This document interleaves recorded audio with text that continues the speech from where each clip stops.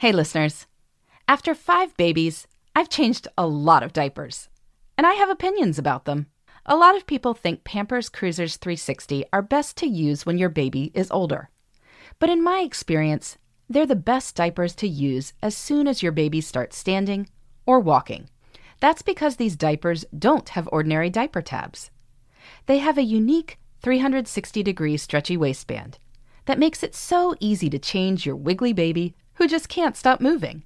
Just slide on to apply, rip the sides to remove, and roll everything up with the disposal tape on the back.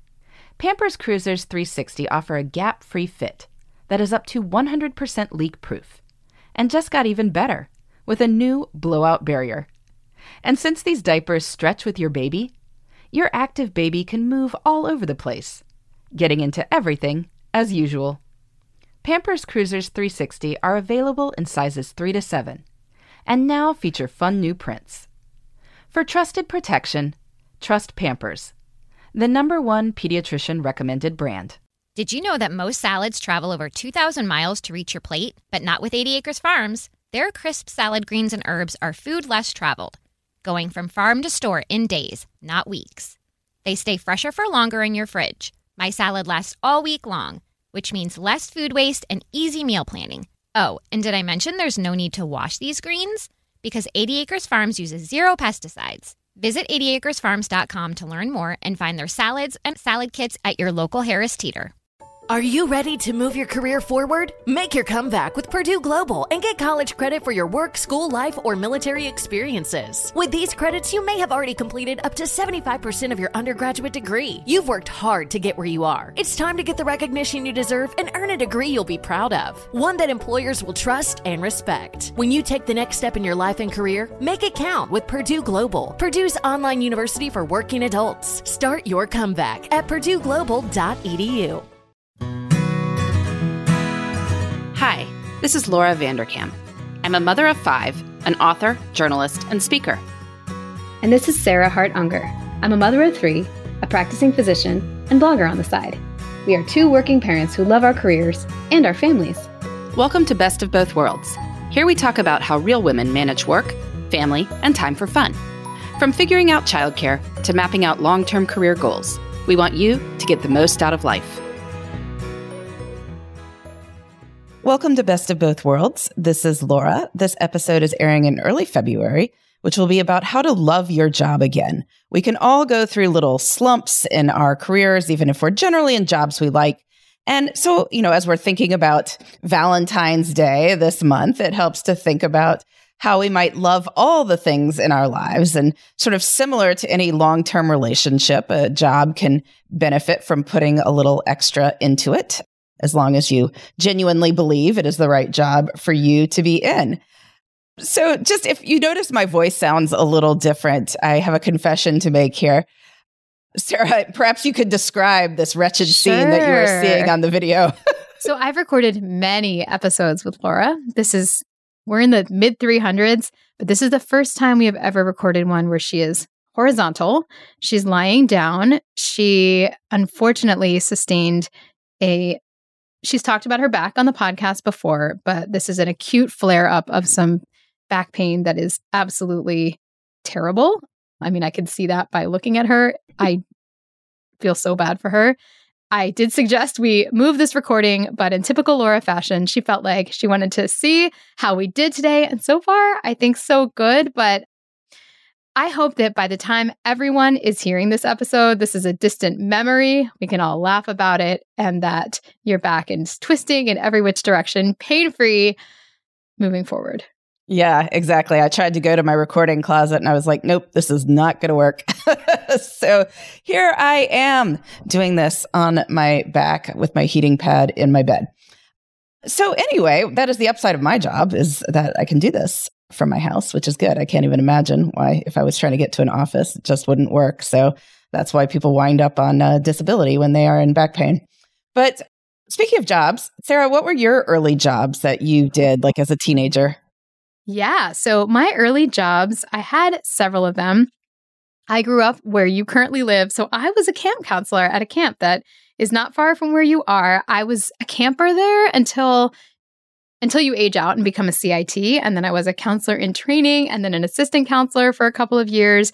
And so that was my first job. I did it during the summers. I got paid like nothing. I believe the summer salary for 5 weeks of full-time work, because it was from like 8 to 4 or something like that, was $300 for the summer. And then the second summer, I got a huge raise to $400 for the summer. But it was really fun. And I feel like I did learn a lot about like just being responsible and working as a team, taking care of kids, what I liked and didn't like. And I always requested the 5 and 6-year-olds because I felt like they were old enough not to be babies, but young enough that they were listening to me. So I really liked it. And then I also worked at a video store, which we don't even have those anymore. So it was a relic of the past. And I did a lot of babysitting as well. I remember rates of like $2 an hour at certain people's houses. And I didn't mind babysitting. The time passed quickly. It was something to do. And then if the kids went to bed, you can kind of relax, eat the fun snacks, etc. So those were my main jobs. I guess the most job-like one was the video store one. That was my first taste of like, do I want to work retail long-term? The answer was What was the answer? Do you want to work retail long-term? No, I did not. No, I did not. So she wound up in medicine. Very different, but I'm very curious. Yeah, what would people have been renting that year? That was the Laura. Well, Titanic was big. There was a contest of how many copies of Titanic you could sell. I still see 1997 movies and I'm like, oh, yep, that was like a video store year. That was the one. But awkwardly, we also rented adult movies. Ooh. And so you know which of your neighbors were renting the adult ones. Yep. I got to see who was returning what, and I didn't want to know. So that was a downside. Back in the day, kids these days, they don't know how difficult it was for people to tap into that urge. I worked at a couple places. I worked in an aerobics daycare one summer, where people would go work out and they could drop their kids while they were doing it. I worked at Fazoli's Italian restaurant for a summer. That was quite the experience of customer service and dealing with everyone wanting certain things on a fast food. If you think about people trying to customize their fast food orders. Anyway, I worked at Osco Drugstore for a summer. Did a paper delivery job for a while, plus a lot of babysitting. My kids have not. So I guess my older kids would have been old enough to have summer jobs. Certainly, I guess Jasper could have had a job last summer. He didn't wind up doing that. He wound up doing some other things. I don't know. They babysit for me when I need it, for Henry and Alex.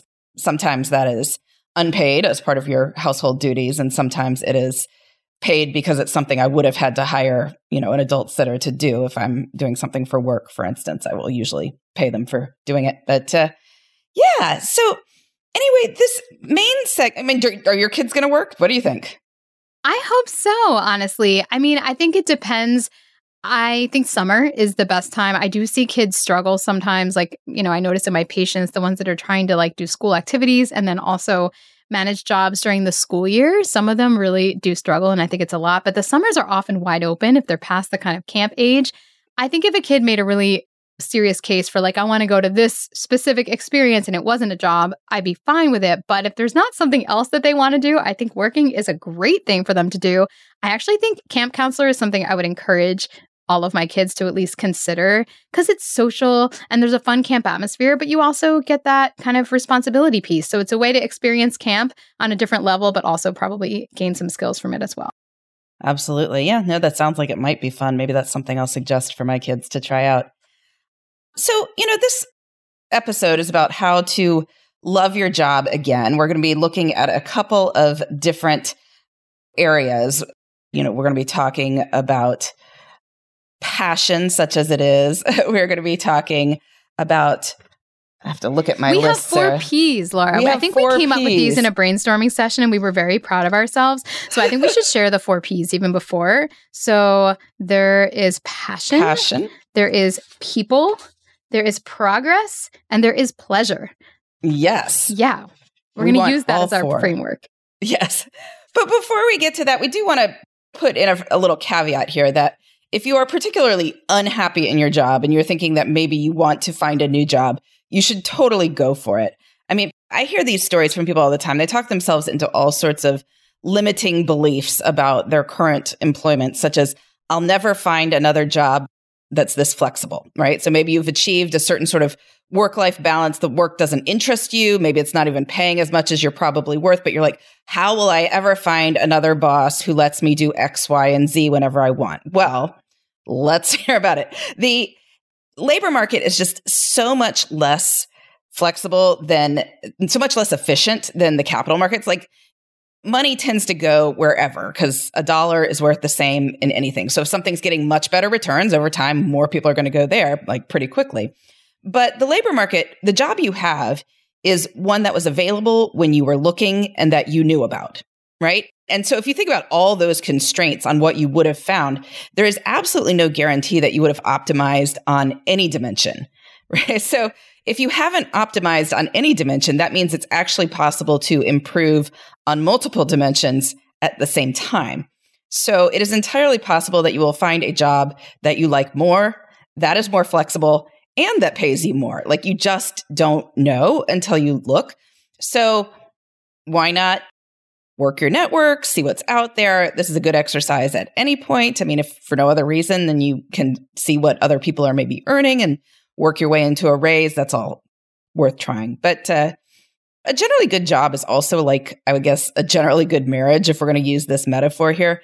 Everything goes through ups and downs, and what you get out of it is going to be a function of what you're putting into it. So you can look for a new job, but there's also no guarantee that will be perfect. And if any of the issues in your current job in any way stem from you, like, those are absolutely going to be repeated in a new situation. So if you have this in your mind, like, oh, it's impossible to hire good people, like, you may find it's also impossible to hire new people in your new job. Like, it's maybe that you aren't, looking for the right things in people. If you're like, oh, people, never respect boundaries, and then you get to a new job and you're like, wow, people don't respect boundaries here too. It's like, well, maybe we need to be a little bit more firm in those boundaries. So anyway, just something to keep in mind there.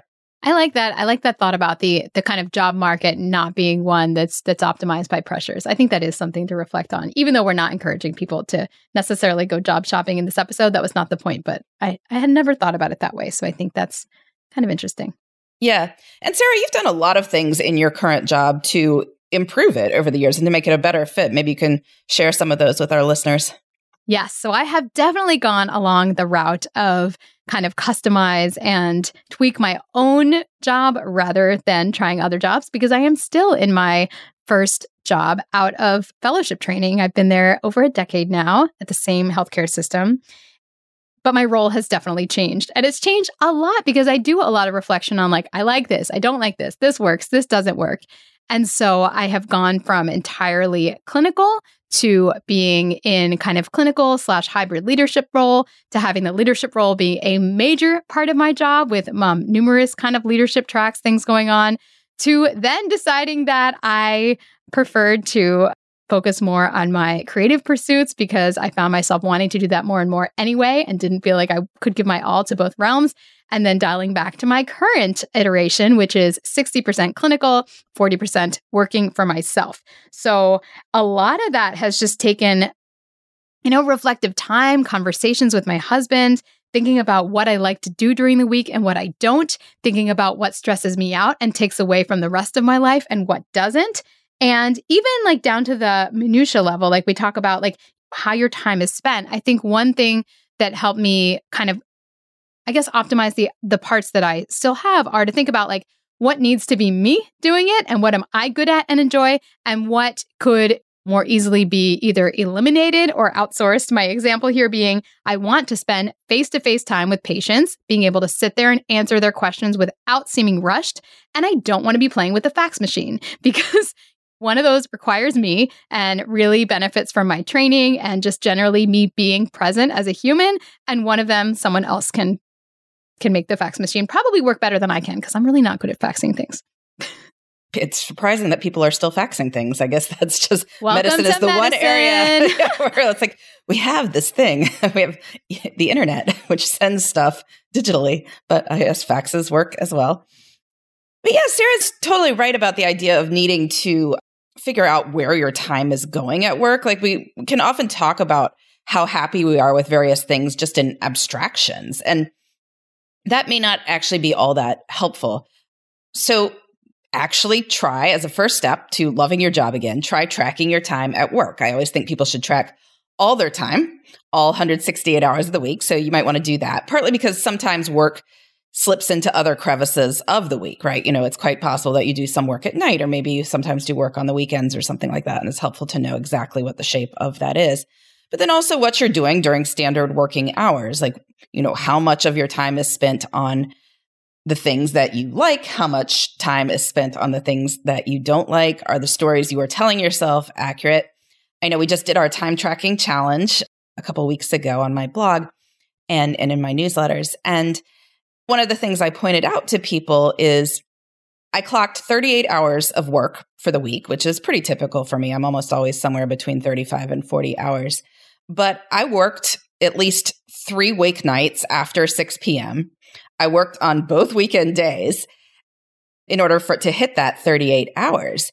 And so if I was telling myself a story of like, look how overworked I am because I'm working at night and on the weekends, I'm not sure that would be entirely accurate given that I'm only clocking 38 hours a week, right? What's actually going on is that I am, through choice and through happenstance, often doing things that are not work during working hours. And in order to actually get all the work I have to do done, I need to use those night and weekend hours. So it's a different story. That's more a story of like, well, maybe if I don't like working at nights and weekends, I need to change up my work days to be a little bit more focused, or, not do stuff with the kids after school. But if I decide that like, actually, I'm okay with stopping work at 4 o'clock to deal with kids, then the nights and weekends are just going to be part of it. So, you want to make sure you're telling yourself a story and also what you're doing during those working hours.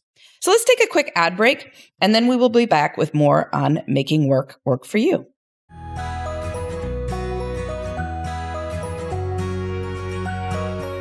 Hey, listeners. After 5 babies, I've changed a lot of diapers. And I have opinions about them. A lot of people think Pampers Cruisers 360 are best to use when your baby is older. But in my experience, they're the best diapers to use as soon as your baby starts standing or walking. That's because these diapers don't have ordinary diaper tabs. They have a unique 360-degree stretchy waistband that makes it so easy to change your wiggly baby who just can't stop moving. Just slide on to apply, rip the sides to remove, and roll everything up with the disposal tape on the back. Pampers Cruisers 360 offer a gap-free fit that is up to 100% leak-proof, and just got even better with a new blowout barrier. And since these diapers stretch with your baby, your active baby can move all over the place, getting into everything as usual. Pampers Cruisers 360 are available in sizes 3 to 7, and now feature fun new prints. For trusted protection, trust Pampers, the #1 pediatrician recommended brand. Today's episode is sponsored by Thrive Causemetics. Thrive Causemetics beauty products are certified 100% vegan and cruelty-free. They are made with clean, skin-loving ingredients, high performance and trademarked formulas, and using uncompromising standards. I've learned that the things I value most in my skincare and makeup are efficiency, quality, and ease of use. I have found all of these and more in Thrive Causemetics. Lately, I've been super into their Liquid Lash Extensions Mascara. This is a flake-free tubing formula that never clumps, and trust me, if I can get it to look good, anyone can. The other wonderful thing about Thrive is that cause is in their name for a reason, with every purchase supporting organizations that help communities thrive. I love supporting a company that truly gives back. Thrive Causemetics is luxury beauty that gives back. Right now, you can get an exclusive 20% off your first order at thrivecosmetics.com/bestof. That's Thrive Cosmetics, CAUSEMETICS.com/bestof for 20% off your first order. Witness the dawning of a new era in automotive luxury with a reveal unlike any other as Infiniti presents a new chapter in luxury. The premiere of the all-new 2025 Infiniti QX80. Join us March 20th live from the Edge at Hudson Yards in New York City, featuring an unforgettable performance by Grammy and Academy Award-winning singer, songwriter, and composer, Jon Batiste. The all-new Infiniti QX80 is unlike any luxury SUV you've ever seen. Smart enough to anticipate your needs even before you do. Every line, curve, and detail was thoughtfully crafted so everything for every passenger feels just right. Don't miss it. Mark your calendars and be the first to see it March 20th at 7 p.m. Eastern, only on iHeartRadio's YouTube channel. Save the date at new-QX80.com. 2025 QX80 coming this summer.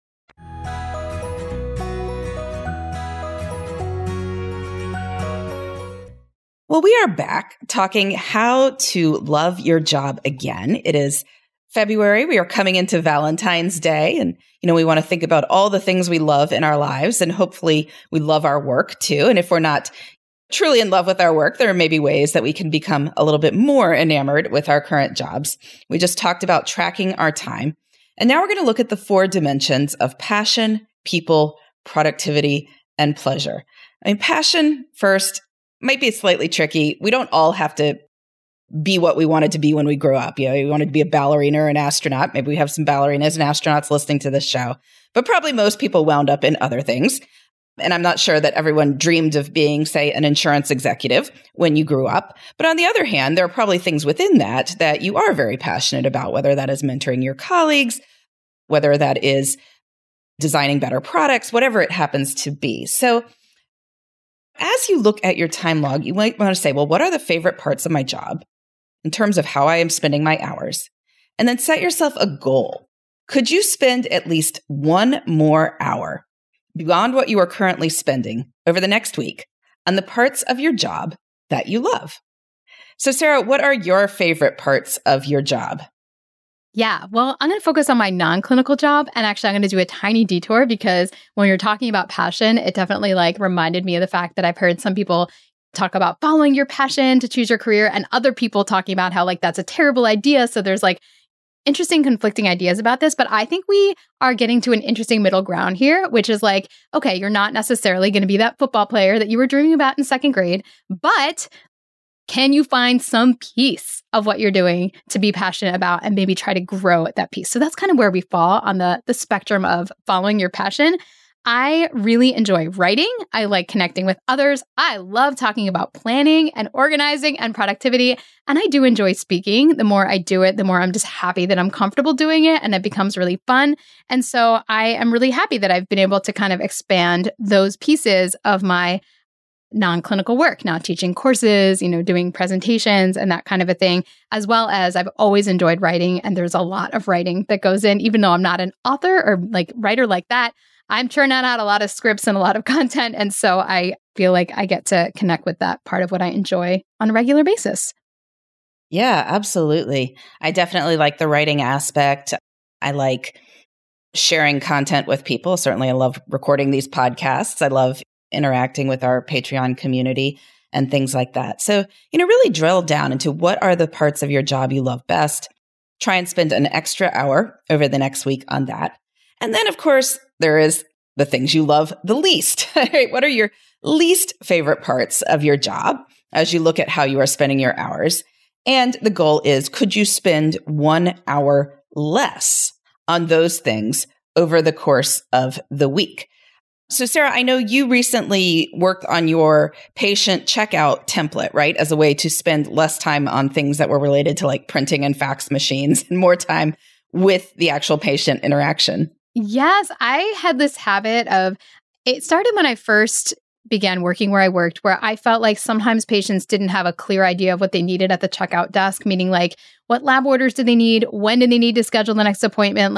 Will they actually get the instructions that I write out for them? Because there's something called an after visit summary, and we can actually type that up in the room for them to see it. But for them to actually get a physical copy of that, which some people still really like having it physically, I would wonder about it. And so I spent a lot of time running around, printing it out myself, printing out the labs myself, handing them to the patient, and then kind of walking them to the front desk. And then I went to an ortho appointment when I had hurt my knee, and I saw that he had given me a checkout sheet that basically had check boxes of what types of orders were needed, when the appointment needed to be happen, and then it checked off that the person at the front needed to give my instructions. And he just did that with a pen. So it was super quick, at the very end of the visit. And I'm like, he works for the same organization I do. I'm like, I can do that too.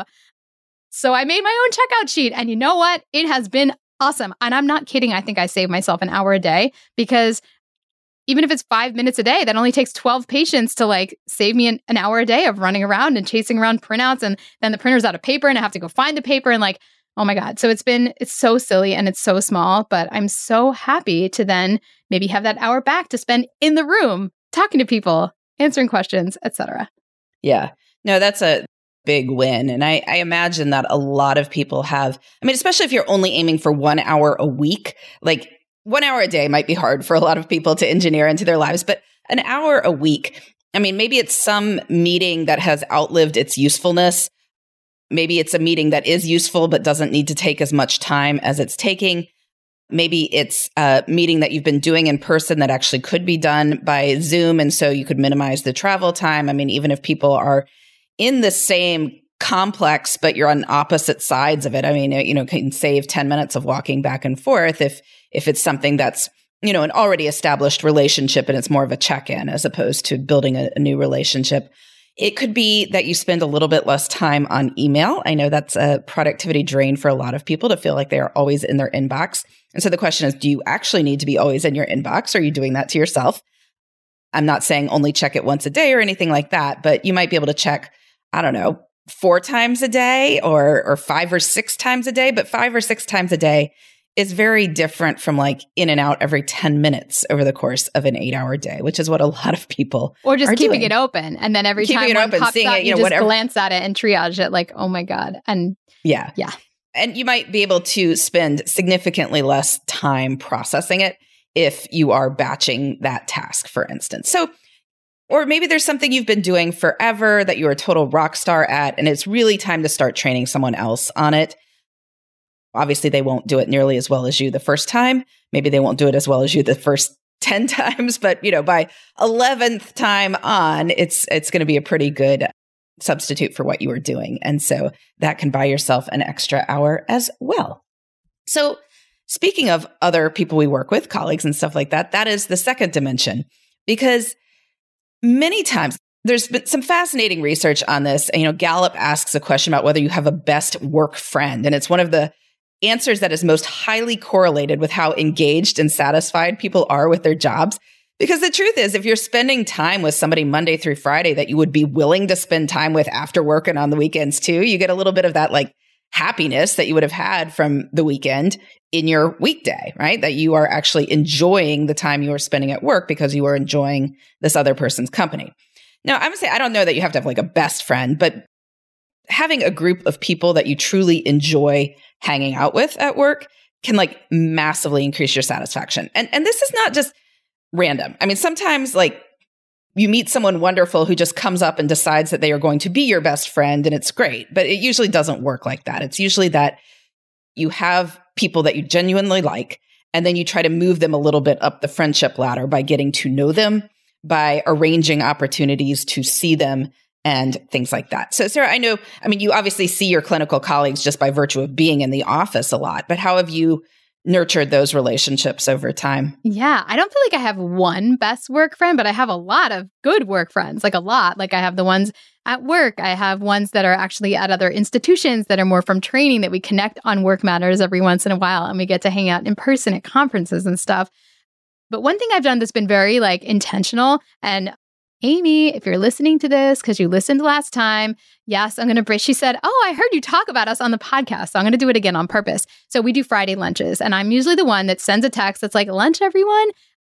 That goes out to like several endocrinologists, some in the adult world, some in the pediatric world. I think we're going to add like an adult endosurgeon to that list too. You have to have some endocrinology angle. We can be more inclusive. To be in Sarah's exclusive lunch club. And sometimes it happens and sometimes it doesn't because we have meetings or a late patient. But when it happens, it's great. And it's just like a no-brainer because like we all have an easy place to eat. And it's one of those things like you've decided it once and then you can just like keep doing it. So that's been really fun. And I feel like has helped deepen those relationships. And I also have to say, my colleagues, like having that friendship with my clinical colleagues can make really stressful times so much better. I feel very lucky to work with the people that I work with.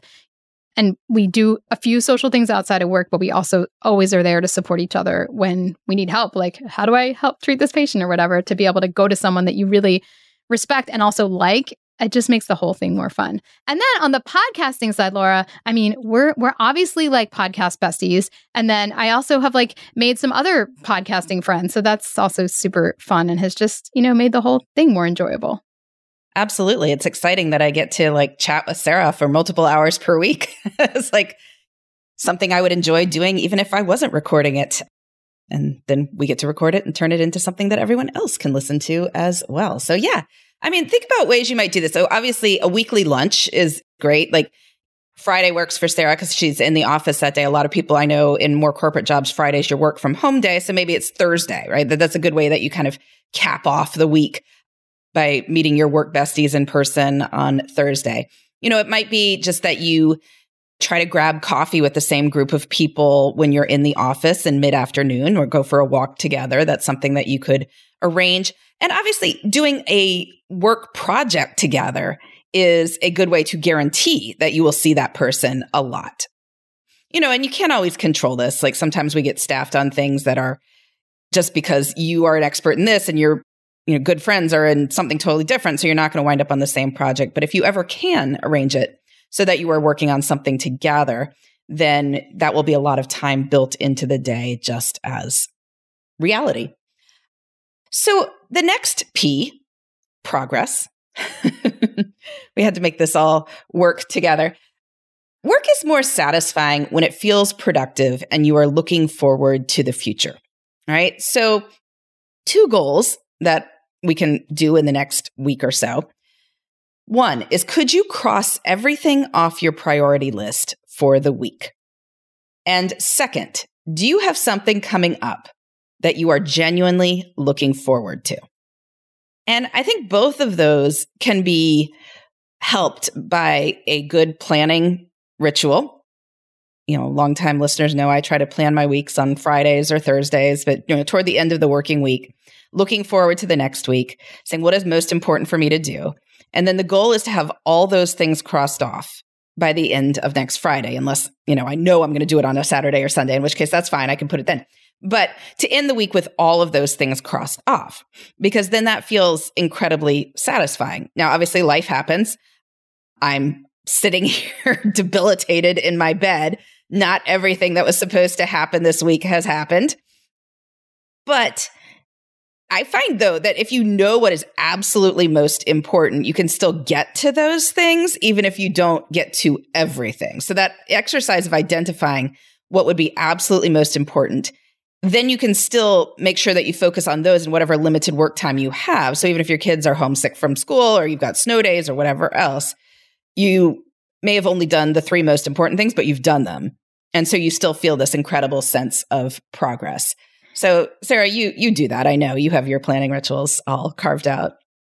Yeah, definitely. And I was going to say some of that is just the awareness that you've thought about them, that you did it and you got it done, and kind of giving yourself credit and celebrating, because we often forget to do that.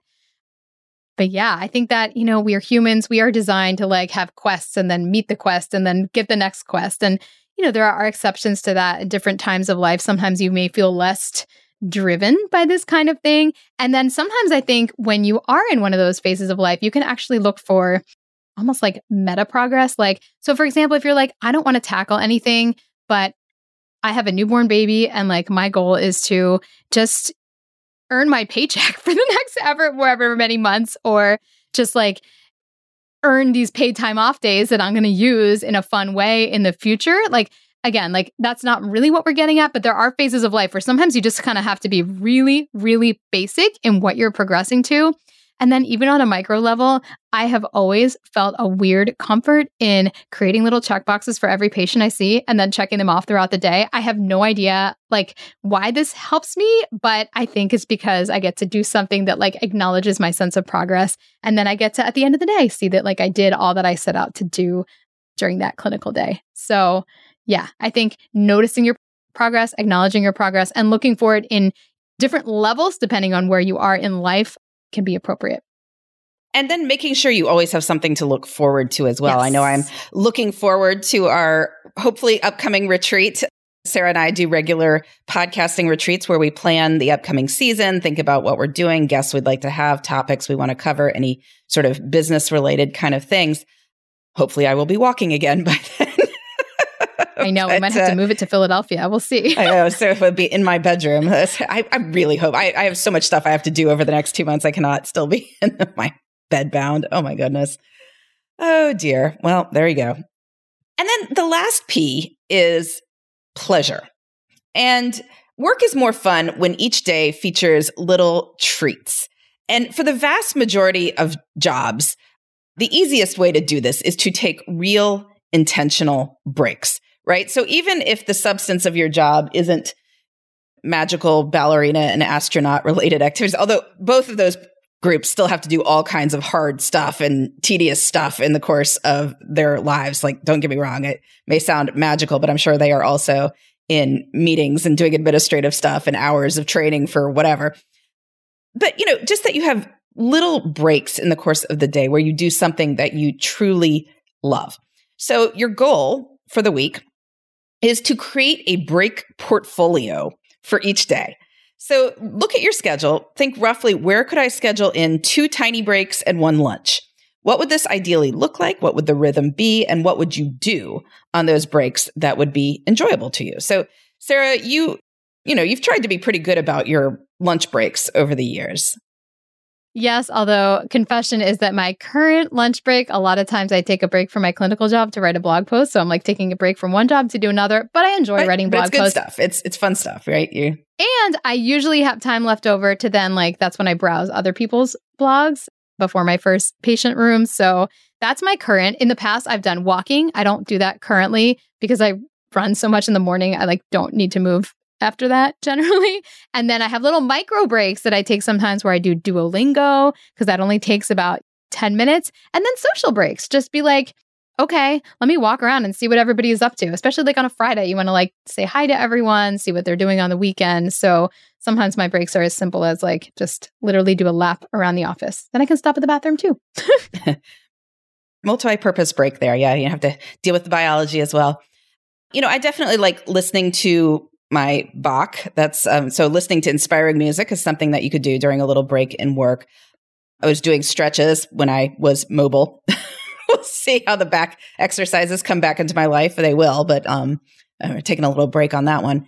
I like to go for a walk around my yard. We've got some nice tree areas that I can get into from my yard. And so I definitely like to go through that and sort of observe the changing seasons. It's all snowy now, but in the summer it'll be all green. So it's very different to see the same nature. And going for a walk is always a mood booster. Try and have lunch if my husband is working from home, we'll try to take lunch at the same time so we can hang out. And that's always a nice thing to do. But obviously, if you are in an office, having lunch with a friend, going for a walk, listening to music or reading something inspiring, those are all ways that you can put little doses of pleasure into your day. So really put some thought into your break portfolio over the week. And I think you'll find yourself liking your job a lot more.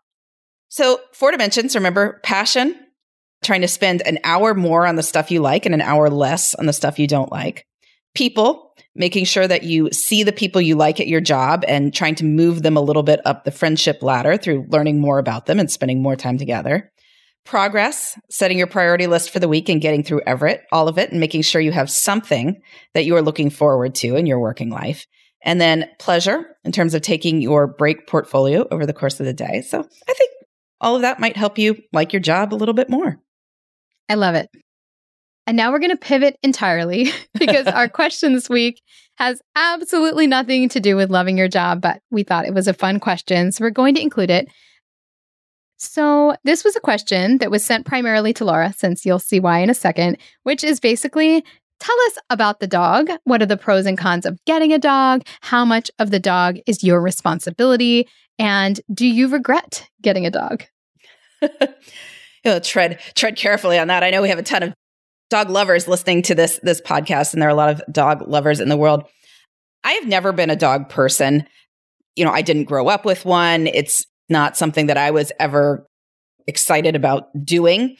My husband did grow up with dogs and sort of felt like this was something that he wanted our kids to experience. Kids, of course, always love the idea of having a dog. It's often kids lobbying for it, but there's sort of the trope of the kids lobby for it and then they don't do the work of taking care of the dog. And I think in many families, what winds up happening is because mom is more flexible or is home more or whatever else, or is just more responsible, she winds up doing the vast majority of the work, whoever wanted the dog. Now, I can say in my family that has not happened because I was very, very clear at the outset, this is my husband's dog.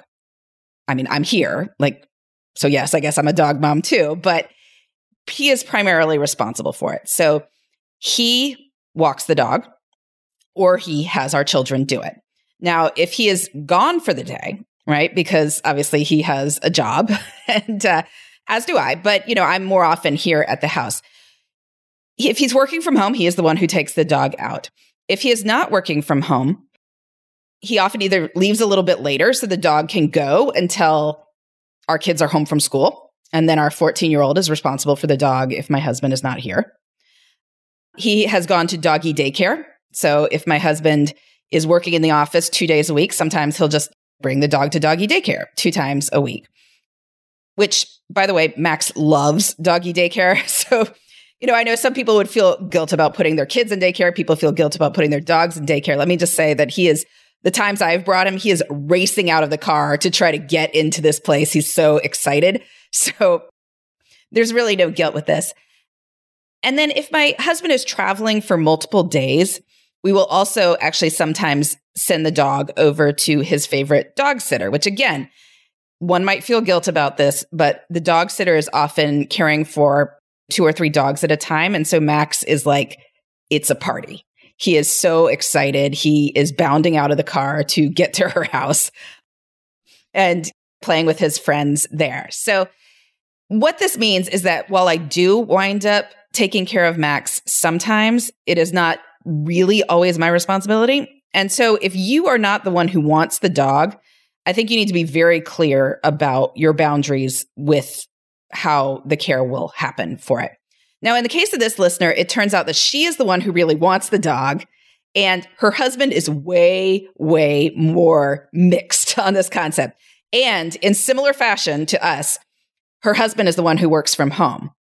So I said, you need to have a conversation with him about this, like what he is willing to do, because by default, it would be his job unless you specifically figure out something else. And so I think they're going to work out a system as well where the dog goes to doggy daycare a few times a week. And then the dog is home when she is home because she can work from home at least once or twice a week as well. And so kids can help too. Just keep in mind that kids are at school from 8 to 4 each day. And generally a dog is going to need to be walked at least once in there. I mean, just for exercise and for sanitation. So you're going to either have to hire someone to do it. The person who works from home is going to have to do it, or you're going to have to figure out something else. So just be very clear on this. And then so everyone is on board with it. We're not getting a dog. Yes, Sarah, you're not getting a dog. No, not hard until... No. Hard no in the Unger household. Hard no for now. Hard no for now. At one point when the kids were much younger, I was like, 2024, we could get a dog. Ha, ha, ha. No, it's 2024. You still don't want a dog. Around 2022, I was like, 2024, we will not get a dog.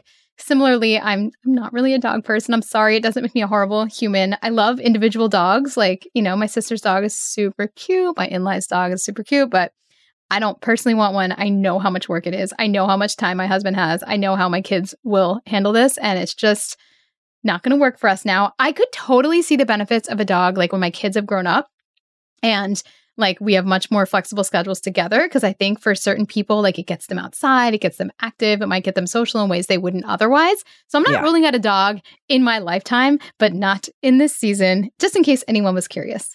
But your dog is awesome. Don't worry. I love your dog. Yeah, exactly. So just go in with your eyes open. That's what I would say. Kids will help, but they usually have to be asked. You need an adult who is primarily responsible.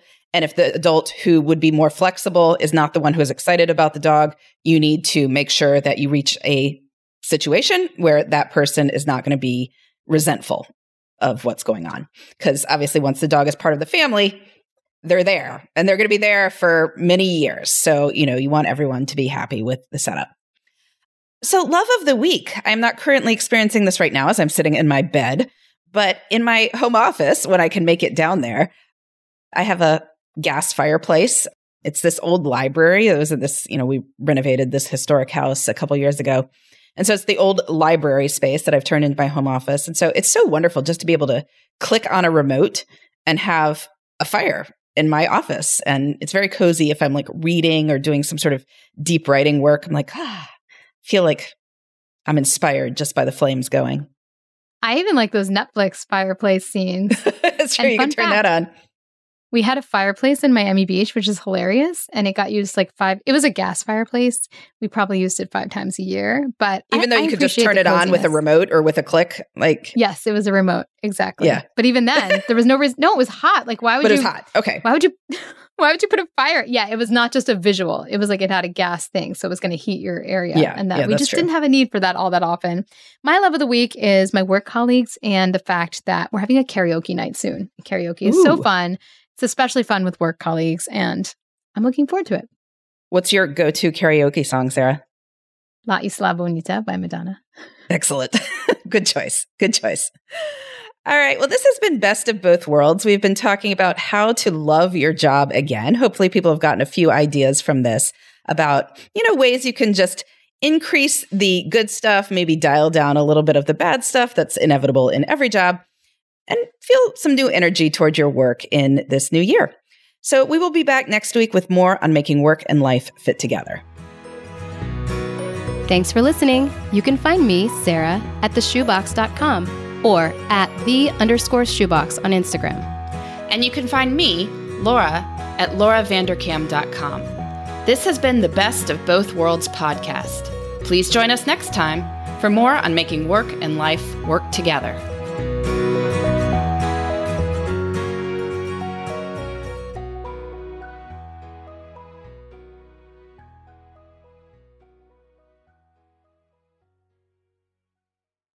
Does money stress you out? Let Facet flip your financial chaos into clarity. Finding Facet immediately put us at ease. Facet's innovative approach to financial planning ensures your money works as hard as you do, enabling members to experience the joys of having your finances in order. And that makes us Facet for life now, I guess.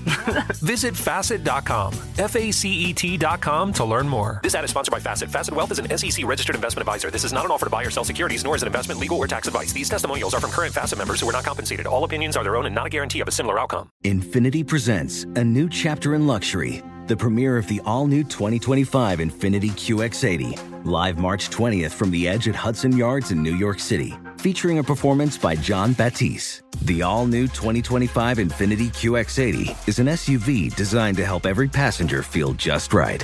Be the first to see it March 20th at 7 p.m. Eastern, only on iHeartRadio's YouTube channel. Save the date at new-QX80.com. Don't miss it. 2025 QX80 coming this summer. Did you know that most salads travel over 2,000 miles to reach your plate? But not with 80 Acres Farms. Their crisp salad greens and herbs are food less traveled, going from farm to store in days, not weeks. They stay fresher for longer in your fridge. My salad lasts all week long, which means less food waste and easy meal planning. Oh, and did I mention there's no need to wash these greens? Because 80 Acres Farms uses 0 pesticides. Visit 80acresfarms.com to learn more and find their salads and salad kits at your local Harris Teeter.